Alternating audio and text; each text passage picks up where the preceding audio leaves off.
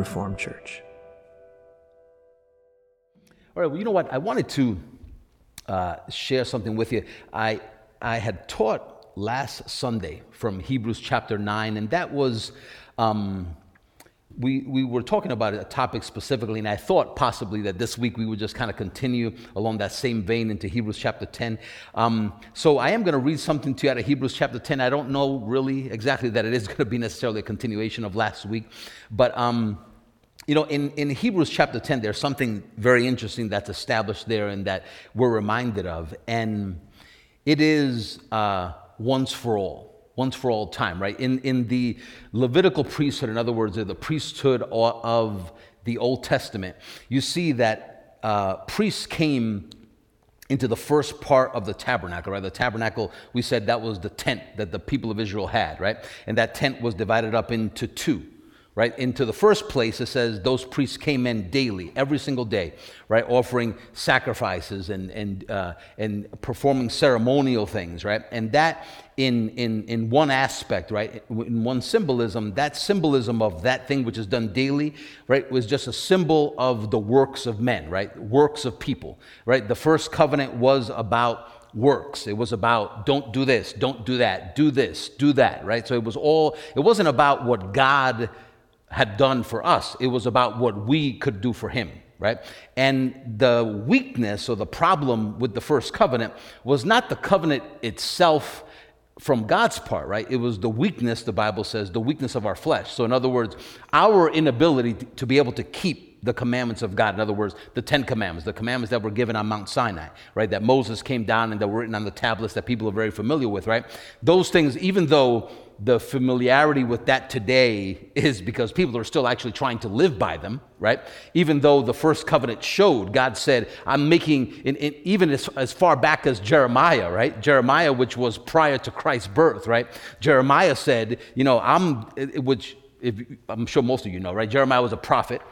And the prophet Jeremiah, which was obviously prophesying of something to come, right? That's why he was called the prophet. He said there is a new covenant that God will make with his people, not like the first covenant, right? But a new covenant will God make with his people. He said, and you will be his people, and he will be your God. But he said a new covenant he's making the first covenant obsolete. In other words, replacing it, right? There was a couple of things that happen also that give you an understanding of why there needed to be a new covenant, right? Is because there was a new priest.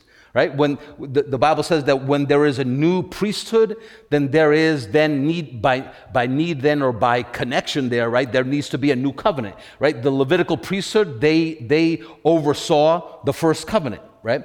And that's why those works were done constantly, right? In that first part of that tabernacle. But it says something interesting that into the second tabernacle, the second room, if you will, of the tabernacle, only the high priest went in, and he only went in there once a year, right? And in order for that high priest to enter into that second part, which is called the most holy place, right?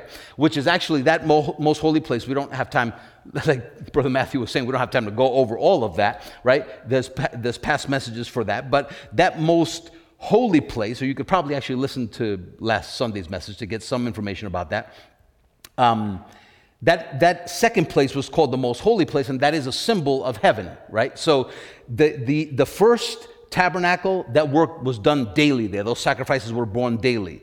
And the priests came in and performed that work daily. But into the second place went only the high priest, and all the priesthood that were in the first tabernacle needed to clear out, right? Everyone needed to be out, and the high priest went in by himself, not without blood, the Bible says, but with blood for his own sins and for the sins of the people. So the first tabernacle, right, could be a symbol. That's a symbol of the first covenant.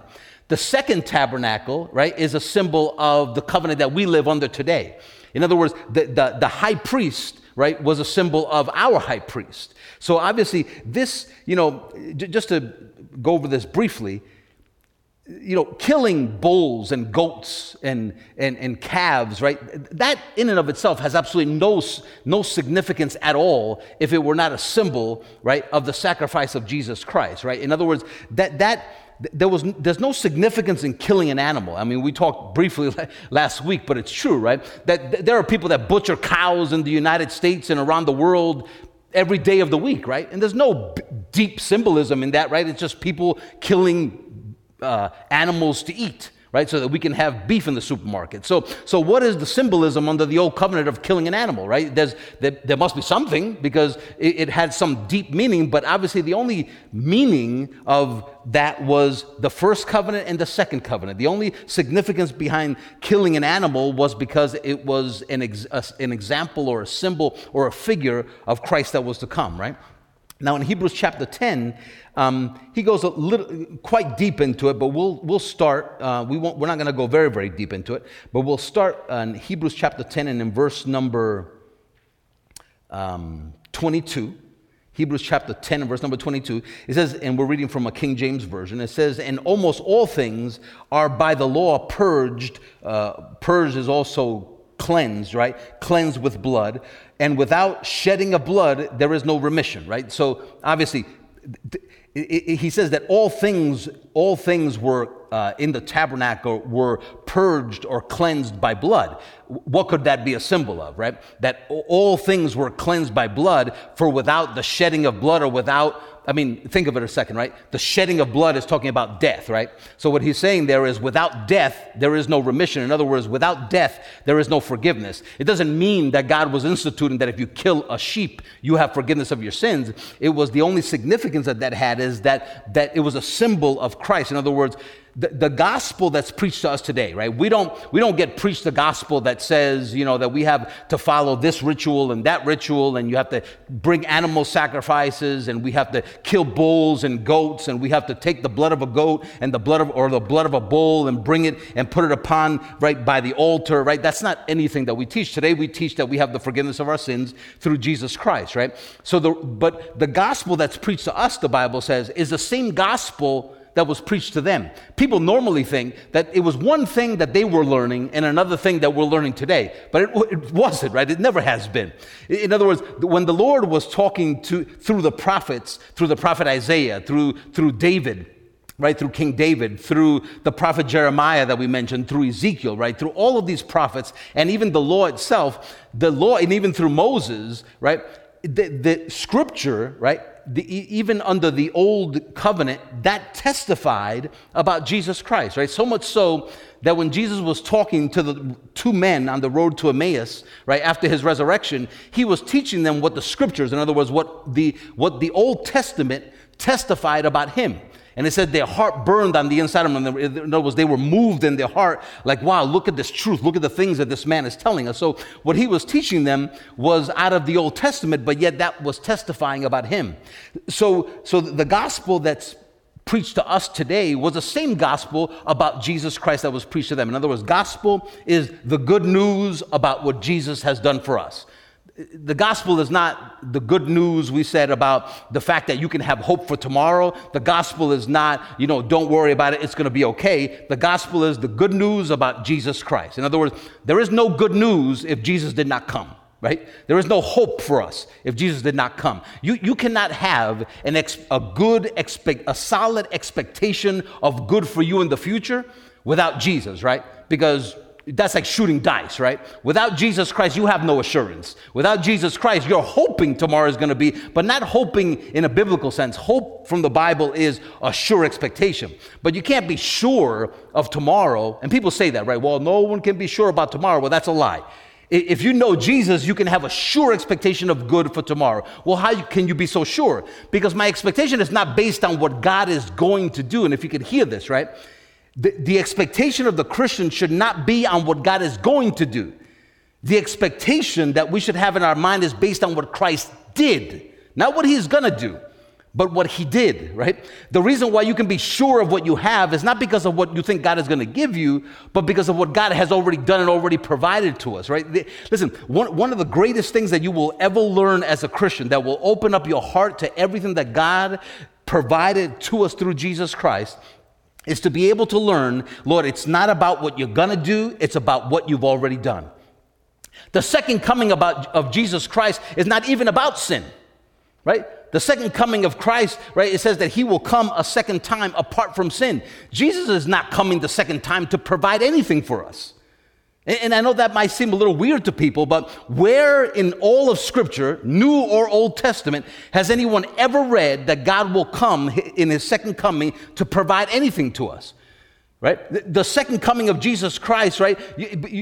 And I know some people would say, well, the Bible does talk about, right, that upon Jesus' second coming, we'll be all caught up to meet him in the air. He says, and we'll receive our heavenly body, right? But listen to what we're saying, right? What you're receiving, in other words, life. A heavenly body is an eternal body, right? That's all that means. Heavenly and earthly things are temporal. Heavenly things are eternal, right? So when we talk about a heavenly body, all that we're talking about is an eternal body. In other words, a body not like unto this one, this body is perishable, right? In other words, this body wants to, or does, I should say, right, does decay. Right? But the life that God gives us, right? Romans talks about that if the spirit that dwells in you is the same spirit of God, right? That spirit that dwells in you can give life to your mortal body. In other words, mortal meaning subject to decay, right? Mortal meaning of this world. Earthly body, right? We all have earthly bodies. So even though this earthly body wants to wrinkle, wants to get old, wants to decay, right? It just like everything else in this world, it says that the life that we have in us, which is called eternal life, right? Christians normally across the board agree with that. Do you have eternal life? Yes, I do. They may not know exactly what that means when they say, I have eternal life. Eternal doesn't mean I'm going to live in heaven. Eternal means forever. Eternal life. I have life forever, right? So when you ask someone, do you have eternal life? You're asking them, do you have the life in you that is forever? And if they say yes, they ought to know what they're meaning, right? They ought to know what they're saying. The life of God that we have in us is, well, exactly that what I just said, right? It's the life of God, right? It's not the life of this person or that person. It's not the life or the experience of this Christian or that Christian. It's the life of God, right? It's not the life of Jose. It's not the life of Michael. It's the life of God. The life you have in you is a life that is of God. God, as we all know, does not die, right? So in other words, it is an eternal life that we have received, his eternal life on the inside of us, right? So when Jesus, when it said actually in verse number, where did we leave off? We left off in 22. Let's read that again. It says, and almost all things are by the law purged with blood, and without the shedding of blood, there is no remission. Without death, right, there is no forgiveness of sin. We know that today through Jesus Christ, right? It was therefore necessary that the patterns of the things of the heavens, in other words, the tabernacle, even the temple that was built, right, were patterns of heavenly things. They weren't in and of themselves heavenly things. They were just patterns of heavenly things. They were shadows of heavenly things. That means that when the truth has come, there is no need anymore for the pattern, right? Right? If you remember, Jesus talks about the kingdom of heaven, right? So, and he was asked, when will the kingdom of heaven come? And he taught them and said, the kingdom of God does not come with observation. In other words, you don't look at it come and then say, oh, there it is right there. It's coming finally, right? But Jesus said, but the kingdom of God is within you. Now that confuses some people, but it shouldn't be so confusing, right? The kingdom of God is the reign of God. Reign, many literal translations will translate the word kingdom reign because it is called the reign of God or the reign of heaven. So, and all that simply means is where the will of God is done perfectly. In other words, in the highest heaven where God is, right? Everything that's done there is done according to the will of God. Nothing happens in heaven that is not according to his will. Well, that reign of God, in other words, that across the board preeminent government of God in heaven, we have that reign on the inside of us. In other words, the will of God can be done in us in our lives today. In other words, we live on the earth, yes, but that's why we can pray, right? Not my will, right? But yours be done. You can say that for many things, right? If you don't know what the will of God is for a certain thing, you can pray and say, not my will, Lord, but yours be done. If you know the will of God, right? You don't have to pray that the will of God be done. If you know, in other words, if you don't feel well, you don't have to ask God to see, Lord, do you want me well? Well, he died on a cross so that you can be well, right? You don't have to wonder, is it God's will to make me well? Almost like, Lord, I'm not really sure, because I see some people get healed and some people don't. Maybe that means that you don't want everyone to be well. Listen, when we say stuff like that, and some people do, and that's fine for now because it's just you don't really know. But what you don't know is you don't understand, the Bible says, you don't understand the scriptures or the power of God. In other words, we have not yet understood when we pray stuff like that, we haven't understood what it is that Jesus Christ came to do, right? We haven't seen that, right? And let's keep going, and we're going to get there this morning. In verse number 23, let's read that. It says it was therefore necessary that the patterns of the things in the heavens should be purified with these. In other words, that the earthly things should be purified with the blood of animals. It says, but heavenly things themselves with better sacrifices than these. So in other words, those earthly animal sacrifices were just a pattern or a figure of a greater sacrifice, which obviously we know who the sacrifice of who. Verse 24 says, for Christ is not entered into the holy places made with hands. In other words, Jesus Christ did not die on the cross and then, right, upon his resurrection, enter into the physical tabernacle and walk in through that veil, right, that led into the second tabernacle. Instead, the veil that separated, we said last Sunday, right, the veil that separated the first tabernacle from the second is a symbol actually of the flesh of Jesus Christ. In other words, every time a high priest walked through that veil and into that every time the high priest walked in from the first to the second tabernacle, he was symbolizing the death of Jesus Christ, because the Bible says that veil was a symbol of his flesh. In other words, the body of Christ broken so that we could enter into heavenly things, right? If we said the second tabernacle was a picture of heaven, the first tabernacle was a picture of the works of men, and the high priest, in order to enter in, all the works of men had to be stopped. In other words, that first covenant needed to be made obsolete. And a second covenant, right? When he entered into that second tabernacle, a second covenant would be established, and it was established how? By the renting of his flesh. In other words, by his death on the cross. So you enter in from leaving the works of men, and you walk into heavenly things through his work and not your own. Right? The veil is a symbol of his flesh. Every time that high priest went through that veil, right, it was screaming about the body and the blood of Jesus Christ. That's the only symbolism that it had. Now, granted, every time the high priest went in, every high priest probably wasn't thinking about that. Right? They just did it. They got accustomed to just the ritual and the thing, right? But it was most definitely, right? That's why it was there. That's what was preaching to them, part of what was preaching to them about the truth about Jesus. So it says that Christ didn't enter into the holy places made with hands, or that earthly tabernacle, which were just figures of the true. It says, but into heaven itself, now to appear in the presence of God for us. In other words, Jesus Christ seated at the right hand of the Father the Bible says, I should say it like this, he is our eternal high priest. So it's not something that Jesus has to do over and over and over again, but his one death on the cross, listen to this now, his one death on the cross was for all time. Now, the all time was not all time going forward. It was all time going forward and backward, right? All time going forward and backward. When Jesus said that Abraham, which was in the book of Genesis, right? At the beginning of time, right?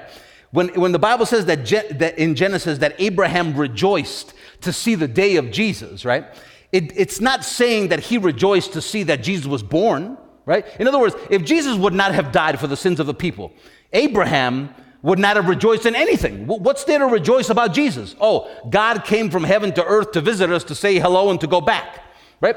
There's nothing to rejoice about. Well, thank God he came and he said hello and left us in the same condition that he came to visit us in, right? The only significance, or the only thing that would make Abraham so far before the death of Jesus rejoice ahead of time is because Abraham, right, was taught just like the prophets were taught, just like Ezekiel was taught, just like David in the Psalms wrote about how Christ would be crucified, right? All of these men and women were taught about the Christ that was to come and what he would do. So the rejoicing that Abraham had was a rejoicing to see Jesus Christ and him crucified. right? Today, ahead of the cross, right, we look back and we rejoice in what? The exact same thing, Jesus Christ and him crucified. In other words, the death of Jesus was for all time, right? For all time. It says, but into heaven itself, now to appear in the presence of God for us. Verse 25, it says, nor yet that he should offer himself often, as the high priest entered into the holy place every year with the blood of another. So, in other words, that ceremony or that ritual of the high priest entering into that second most holy place, he did that every single year. And every single year that he went in there was a remembrance of sin. In other words, there was a recollection of the sins that people had committed. Every single year there was a remembrance of that. They would recollect that because he was going in there for that precise purpose, right? He was walking in with a sacrifice for his sins and for the sins of the people. So that was recognizing, hey, you need this constantly, right? But it was also to be a remembrance of a Christ that was to come. Now, there's an interesting thing that's taught here that we should be cognizant of, right? Jesus does not perform the same sacrifice every year, right? In other words, the sacrifice of the body of Jesus Christ was done once for all time, right? Once for all time. So the reason that it was done once for all time, right? We should remember that because he offered his body once for all time, we don't have to live with the same consciousness of sin that these people live with. In other words, Christians and non-Christians, many people live very conscious of what they do wrong, right? Sin means wrong, right? People live with a heavy consciousness of what they've done wrong, and when they do something wrong, especially Christians, they want to feel bad about what they've done. And they can't move ahead unless they feel bad about what they've done for an indeterminate amount of time, right? In other words, Christians most of the time don't know what to do if they don't feel guilty. But there's something wrong and broken about the way that we think.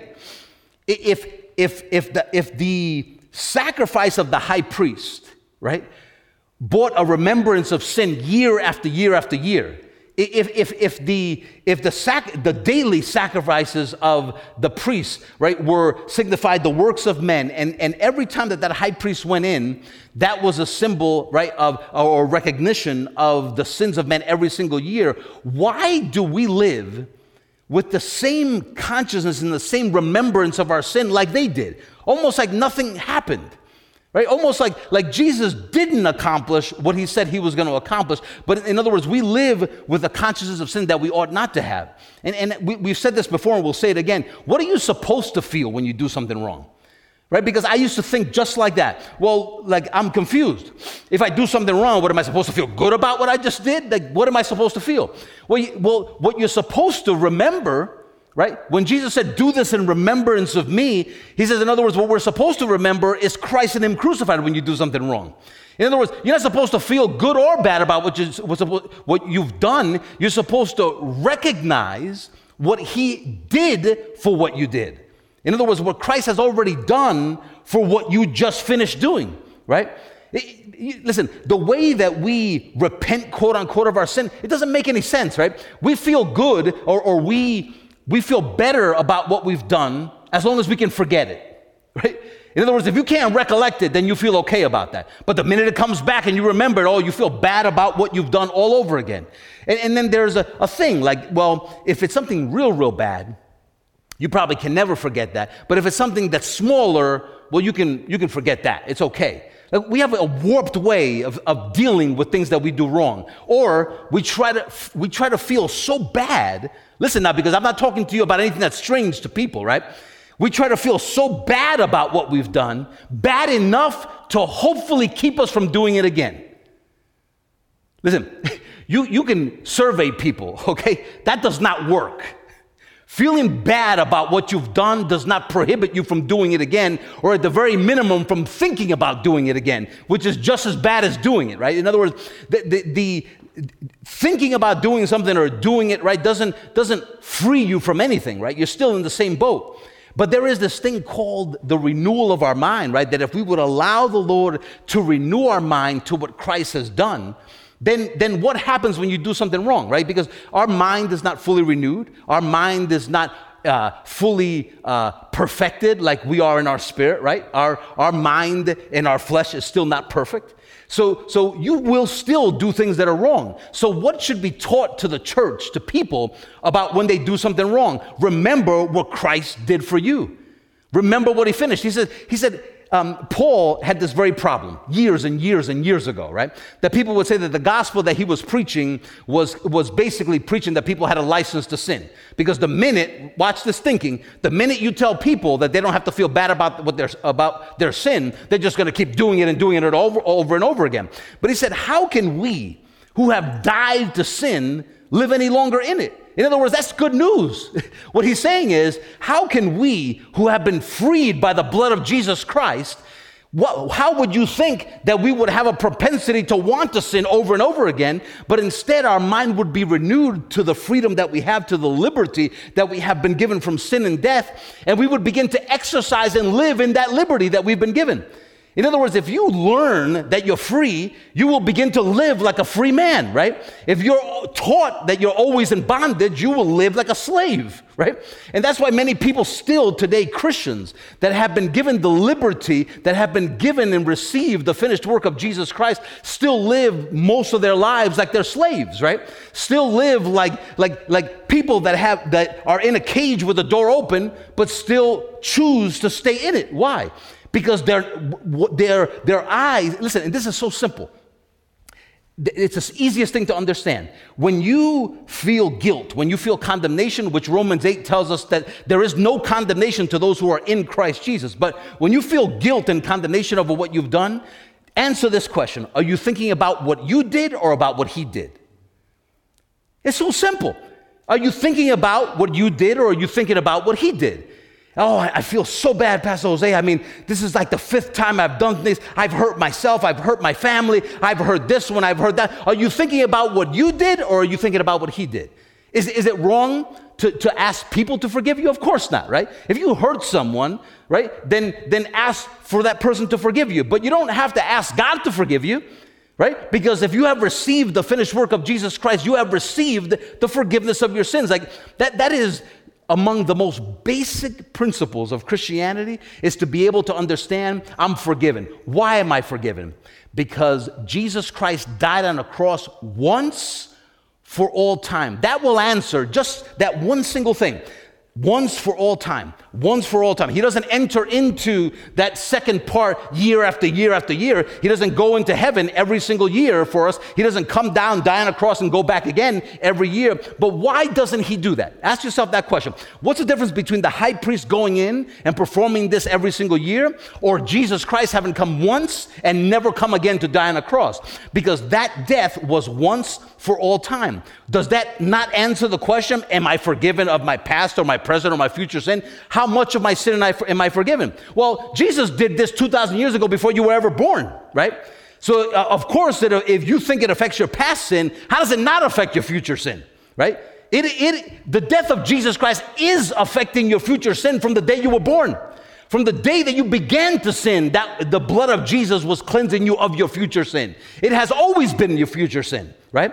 And even people that lived, like Abraham, lived righteously even under the old covenant, they lived by the same faith in the same sacrifice. Because it's what? Once for all time. Let me show you this, and this will continue to teach you.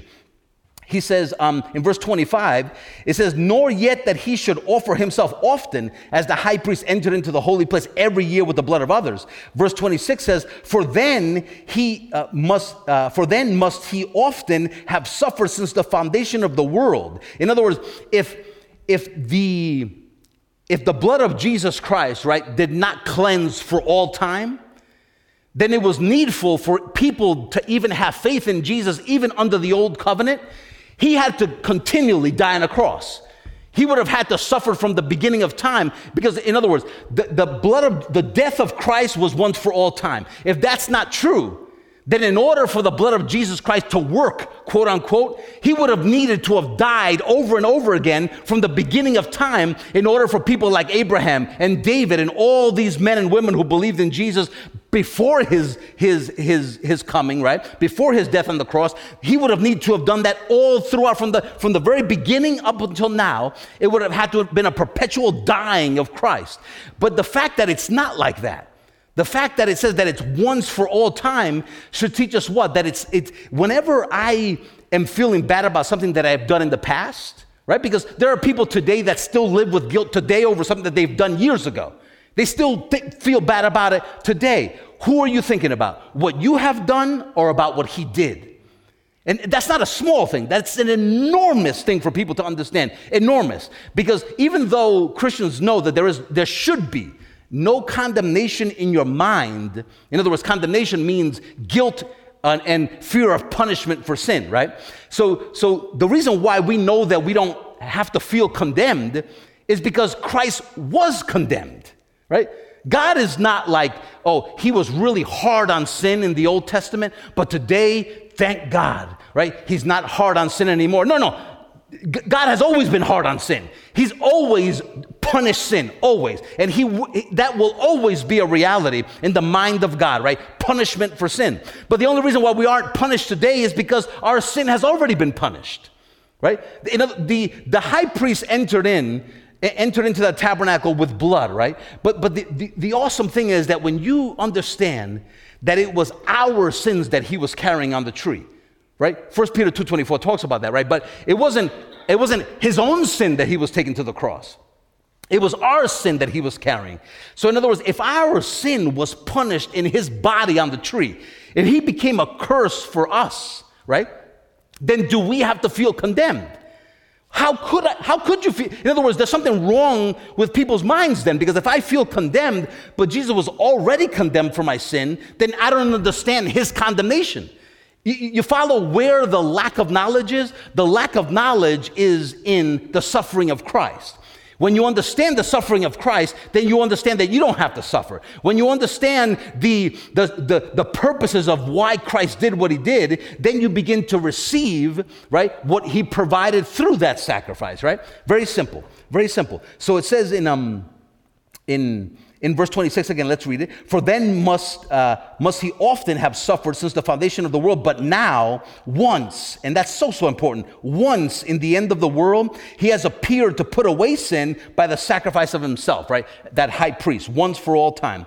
And as it is appointed unto men once to die, but after this judgment, right? And that's an important thing, right? Christians use that verse to say, that's why I have to die, because it is appointed unto me once to die. But look at what is written before and look at what's written after. In other words, look at the context of why he's writing that. He said, just as it is appointed to die once, so Christ died once for you. In other words, he died your death, right? He died your death. Death is a wage. Death is a payment that is owed to God. The wages, Romans 6:23, I believe it is, right? The wages of sin, the wage, the payment, right? The debt that is owed to God for the sins of men, right, is death. That is the wage that is due him, right? Christ didn't pay us for our sin. He paid God for his sin, right? The debt was to God, was not to men, right? God, I don't owe Jesus, right? Jesus didn't pay me. He paid God, right? He didn't pay me. He paid God for my sin, right? So the fact that Jesus paid God for my sin, right? What I should be doing, right, is understanding, okay, if you paid, and this is too much to go into today, but death, right? Death by itself is something that you can learn an awful lot about our deliverance from, right? He has delivered us from sin and death, right? And we don't live anymore under the law of sin and death, but the Bible says that we live under the law of the Spirit of life in Christ Jesus. In other words, we have this thing that we started talking about at the beginning, right? We have this thing called eternal life that we should understand as the antithesis, if that's even the word, right? The antitype, in other words, the opposite of death. Eternal life is the opposite of death, right? God did not die on a cross to give us death. He died on the cross. In other words, he didn't die on the cross to give us corruption. He died on the cross in order to give us life. Right? So if he's given us life, right, then that means that the death that Christ died was my death, right? It was my death that he carried on that cross. It was my death that he took, I should say. in verse number, I think, is it 28, 27, right? And as it is appointed unto men to die once, but after this judgment, so he took our death and our judgment, right, for sin. Our death and our judgment. We know that he was judged for our sin. Jesus himself said, right before he was going to the cross, he says, in this is the judgment of the world. In other words, he says, and what I'm going to do right now, this is the judgment of the world. And you say, well, if the whole world's sin was judged by Jesus Christ on the cross, why isn't the whole world forgiven? It's just that the whole world doesn't receive the salvation and the forgiveness that God provided. In other words, God is not imputing or holding against the world their sin. The only thing that the world does wrong that God cannot pardon is unbelief in Jesus. In other words, if God provided salvation and you don't receive it, you die in your sin. You don't have to, but you do. The church spends the majority of its time preaching to people about their sin. And as far as God is concerned, that's the last thing that the church has to be dealt with, is about sin. Because that's why Jesus came. He came because of sin. And we spend all our time correcting the sins of the church, right? It makes no sense. In the time that we ought to spend preaching the gospel, we spend teaching the church how they ought not to sin, right? Instead of teaching them to renew their minds so that they don't sin, to renew their minds so that they can see that they have an advocate with the Father, Jesus the righteous, we end up teaching them about what they should not do instead of teaching them what they should know, right? Not what they should not do. We don't live under the old covenant. It's not about do's and don'ts. It's about what he did. It's not about do's and don'ts. It's about what he did. In verse number 28, so Christ was once offered to bear the sins of many, and unto them that look for him, shall he appear the second time without sin unto salvation. That's talking about his second coming. Let me fast forward here so we can start wrapping up. If we could go quickly to Mark chapter 9 and verse number 17. Let me just show you something. Mark chapter 9 and verse number 17. The disciples were surrounded by, I believe, the majority of the people that were there were like the scribes, and then, that's part of what the Bible says were around the disciples. And a man comes with a son, his son that's demon possessed. And it says that the demon has affected his son even from his youth, where he couldn't talk, right? I think he couldn't hear also, but I know for sure that it was that he couldn't speak either. But it said, and it would tear him, meaning that it would like forcefully throw him from here to there, right? I mean, the boy grew up being tormented, right? And the father, with the love of his son, right? He loves his boy. He brought them to the disciples to see if they could cast out the demon, right? And no matter how much they tried, they couldn't. So they bring, Jesus said, bring him here to me, right? Bring him here to me. That's kind of the context there. So verse number 17, and one of the multitude answered and said, Master, I have brought unto thee my son, which has a dumb spirit. And wheresoever he takes him, he tears him, and he foams and he gnashes with his teeth and pines away. And I spoke to your disciples and that they should cast him out, and they could not.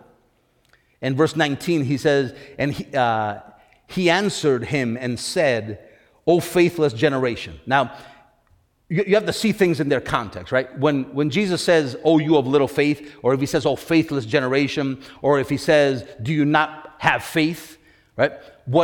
Unfortunately, what a lot of the church kind of hears, right? And I heard the same thing. That's all that my mind could go to. But the only place where my mind could go to is, like, I'm not believing hard enough. Like, believing what, though? Believe what? Believe that the disciples can cast out the demon? Believe that Jesus can cast out the demon? Right?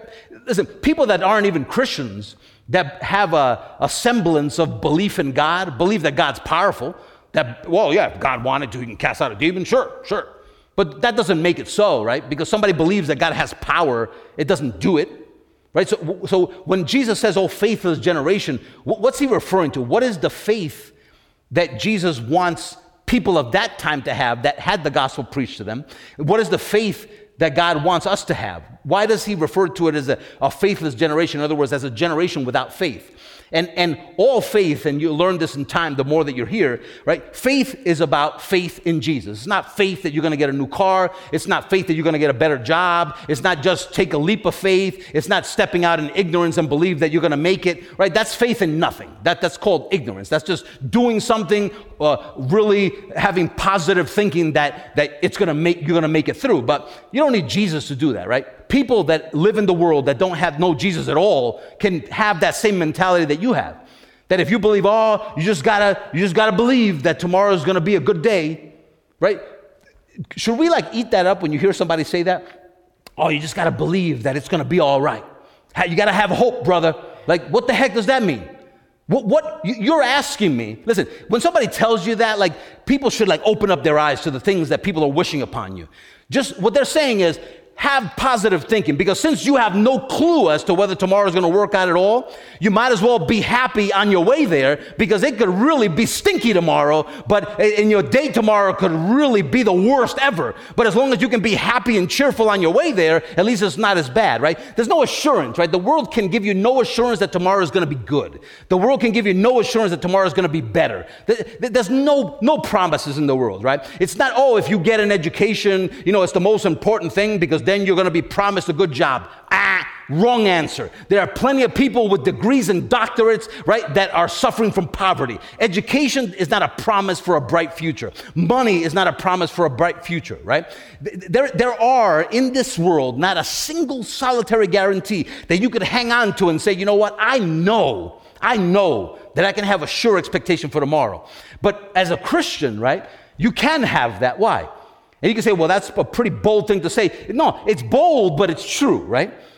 The expectation that I have for tomorrow is based, right, on what Christ has done. It's not what he's going to do. I don't have to ask God and say, oh, Lord, if there's anything at all that you can do for me, I just hope, if you love me, if you can prove your love to me by just doing this for me.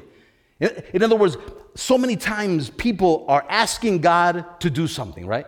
Lord, if you can just do something. There are people mad at God because of what supposedly God didn't do.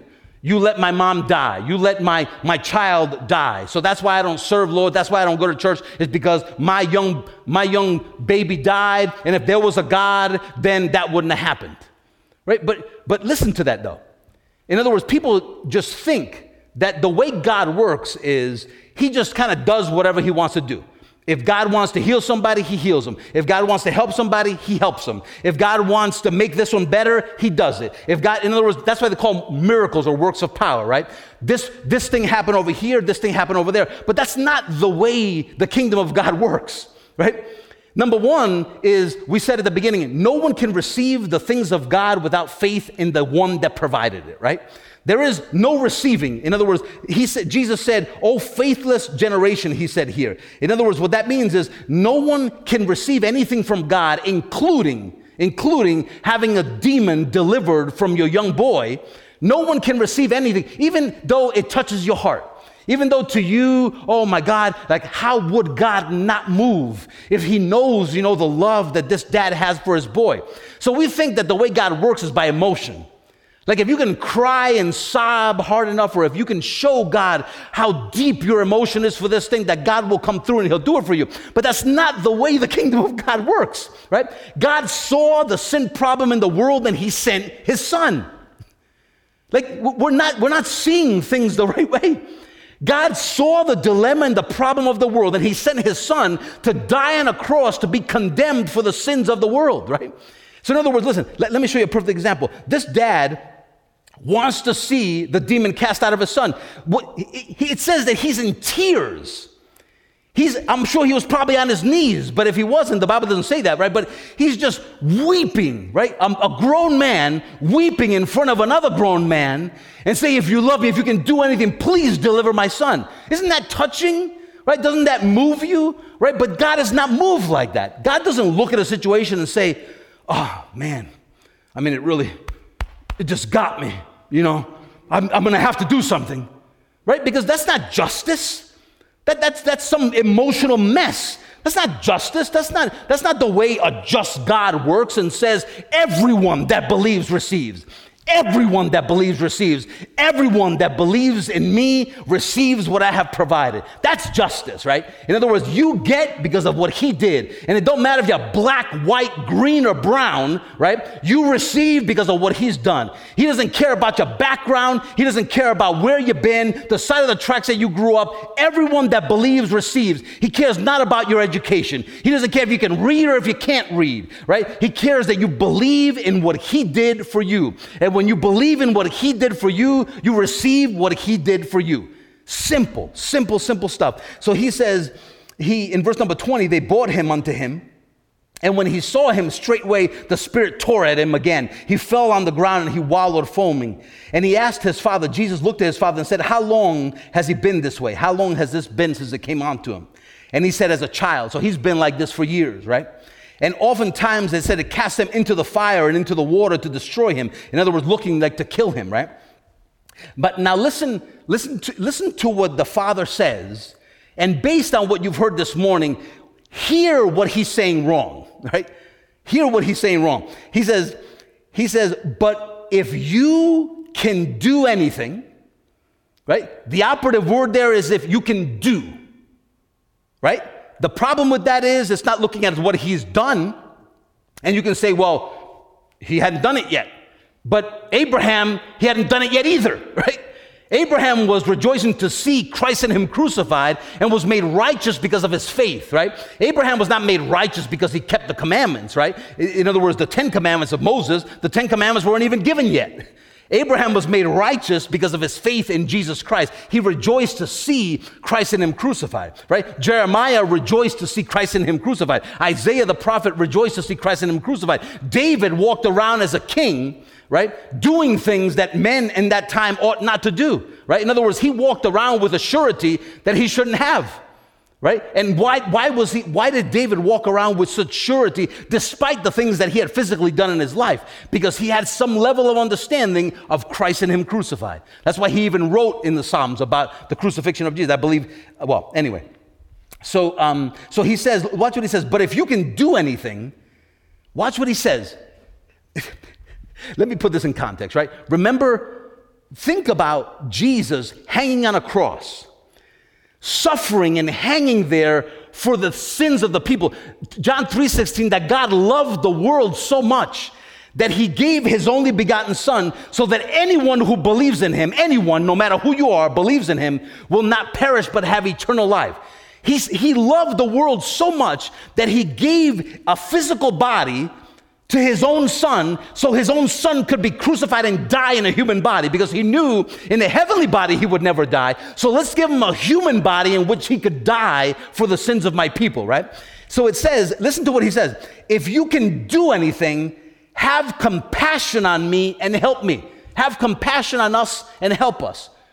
There's a whole bunch of things wrong with that, but I'll call out 3 things real quick. If you can do anything is wanting to believe that God will do something. One thing that's wrong. The second thing that's wrong is have compassion on us, right? Like he hasn't already. In other words, the fact that he's standing there in a human body is the manifestation of the love of God for people. In other words, the Son of God having come in a body. In Hebrews chapter 10, if you keep reading, he says, you know what, this is what the Lord says. He says, sacrifices and offerings and burnt offerings you had no pleasure in, but a body you have given me. And in this body I have come. And he says, I have come to do your will, O God. In other words, I have come in a physical body in order to be able to die in this body for the sins of these people, right? So the fact that he's standing there, that the Son of God is standing there in the physical body, is the very love of God that he's looking at. And he says to him, if you can have compassion on us and help us. Number one, he is the manifestation of that compassion, and he already did help.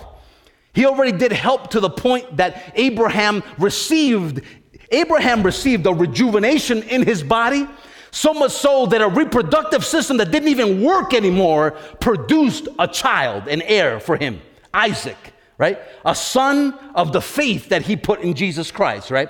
Whom we are as well, right? We are sons of God or children of God because of our faith, right? The same way Isaac is called, right? But if you see here, the problem that he's looking at is he's asking God if you can do anything. Where is it that the minds of most people go When they have a problem, oh Lord, I just ask you, Lord, I don't know what I'm going to do. I lost my job and I'm going to lose my house and all this stuff. They start asking God to please do something. What is it that's missing from that train of thought? What is it that's missing from that thinking? 2,000 years ago, a wooden cross and a man hanging on it, nailed to it. That's what's missing in that thinking, right? Christ and him crucified. In other words, the gospel.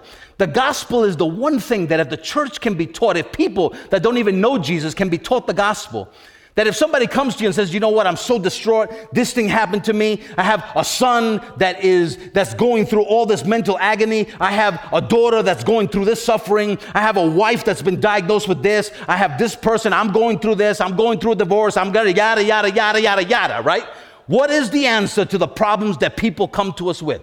Every single sin and wrong that is in the world is in it because of sin. Before sin, there was no problem in the world.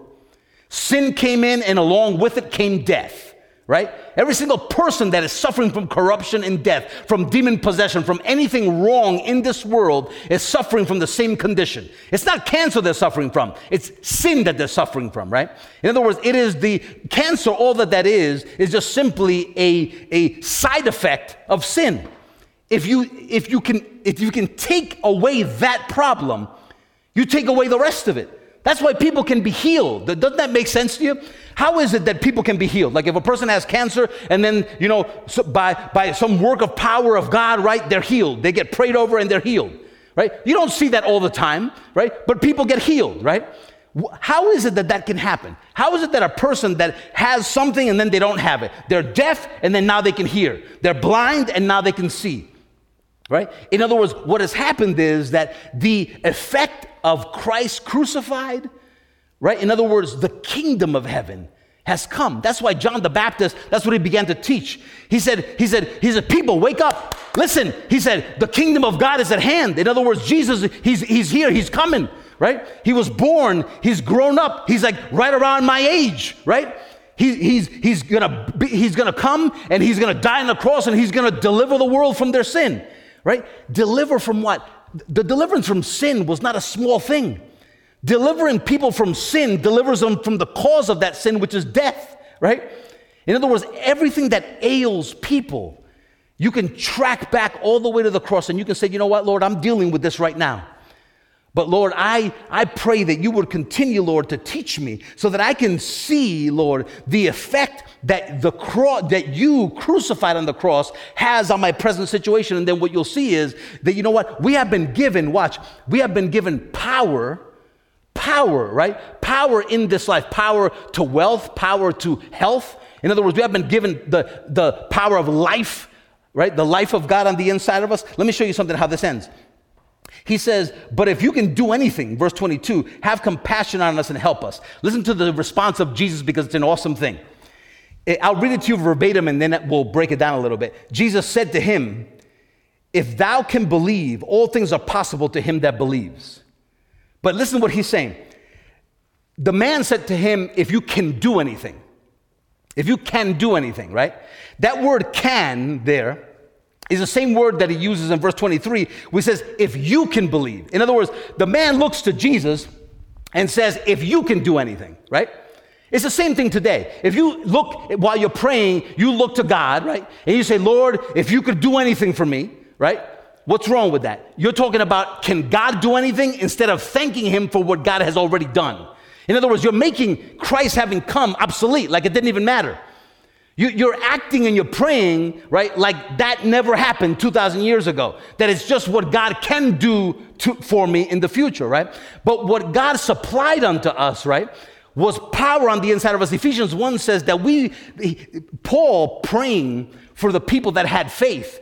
He said that you would allow the Lord, he said that he would give you the spirit of wisdom and revelation in the knowledge of him so that you can understand the exceeding greatness of his power that is toward us who believe. That it is according to the same power that rose Jesus from the grave and seated him at the right hand of the Father. In other words, you don't understand the inheritance you have in you.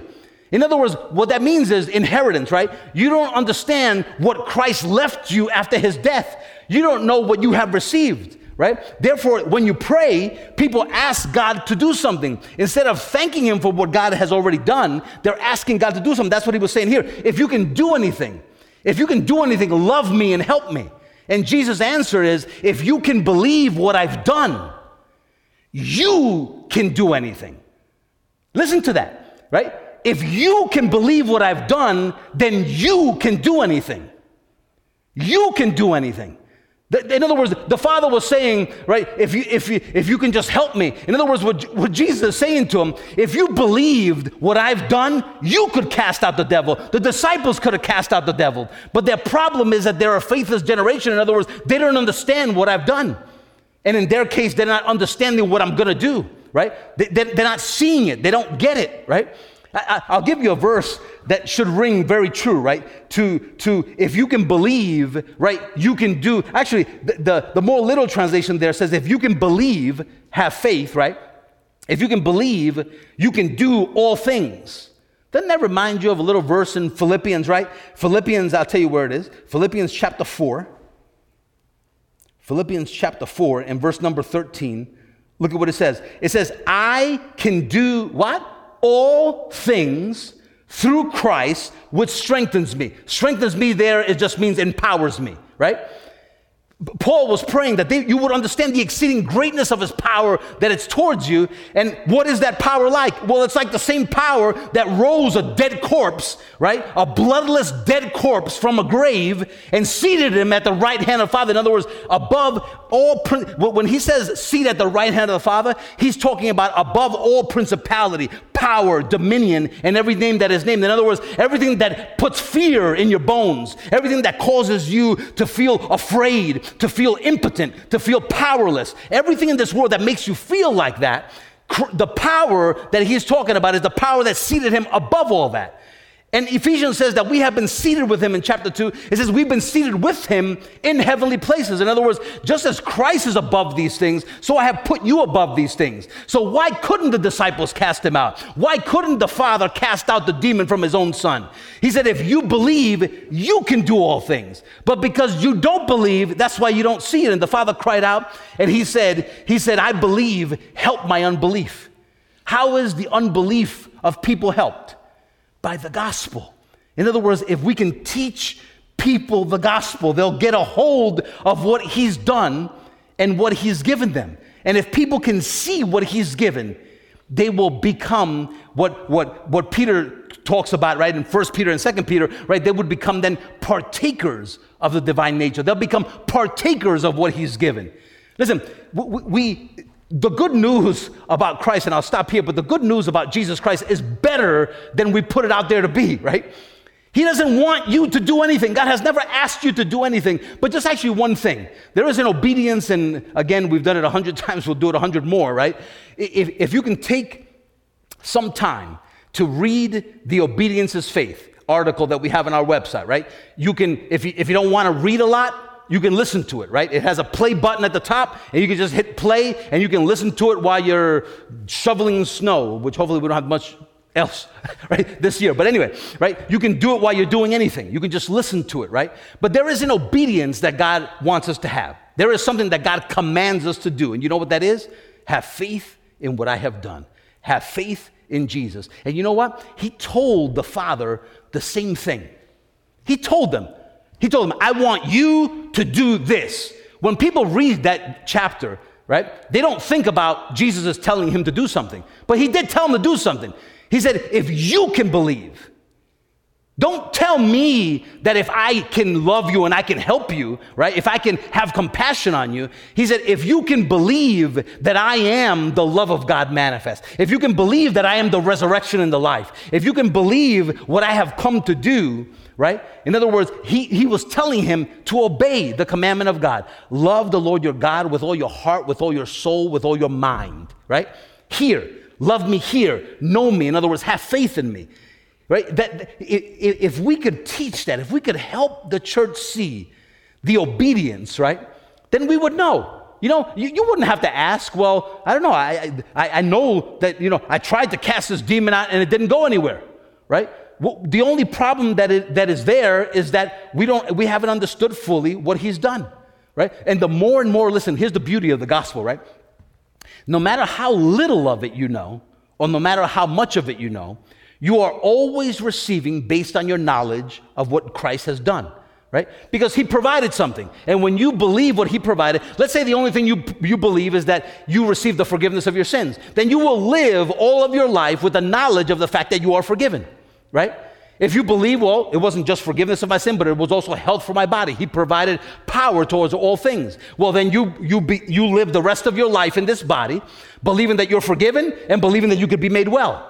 And then there's people that continue to believe and say, well, you know what? Also the power to wealth he's been provided to me, right? Not only, right? Believe that it is God that has given you the power to get wealth in Deuteronomy 8:18. Well, if you believe that, then not only do you live forgiven, right? You live with the knowledge of your forgiveness. You live with the knowledge of your wellness, that you can live well. And you could also live with the knowledge of the fact that you can live wealthy, having enough for every good work. Enough to give to the poor, in order to give to finance the gospel, in order to give to your loved ones, right? You have that power on the inside of you. Not a money tree in you, but you have the power towards wealth. He doesn't give people money, he gives you the power to prosper. Joseph didn't have to have a dime, right? But he was just prospering no matter where he went. If he was in prison, he was made a warden. If he was in a pit, he was taken out of the pit. If he was a slave to Potiphar, he was made head of his household. If he was in Egypt, he was made second in command, right? It doesn't matter where you go, God prospers you, right? And you can call that wealth or you can call it whatever you want, but the truth of the matter is that it prospers you, right? The power of God on the inside of you prospers you to meet all of your needs according to his riches and glory. Listen, if you can see, Lord, it is not about what you can do, it is about what you have done. It's not about what you can do, it's about what you have done. Thank you, Jesus. Thank you, Lord, for exactly that. We want to end this service, Lord, rejoicing, my God, not in what you're going to do, but in what you have already done. Lord, the certainty and the surety that can rise up in the hearts of people. Living, Lord, assured, living knowing, not living uncertain about tomorrow, not living helpless, Lord, not living impotent because of one circumstance or another. There are so many things, Lord, in this world. Your financial position, where you were born, where you're from, the way you speak, the accent you have or don't have, the eloquence that you speak with or don't.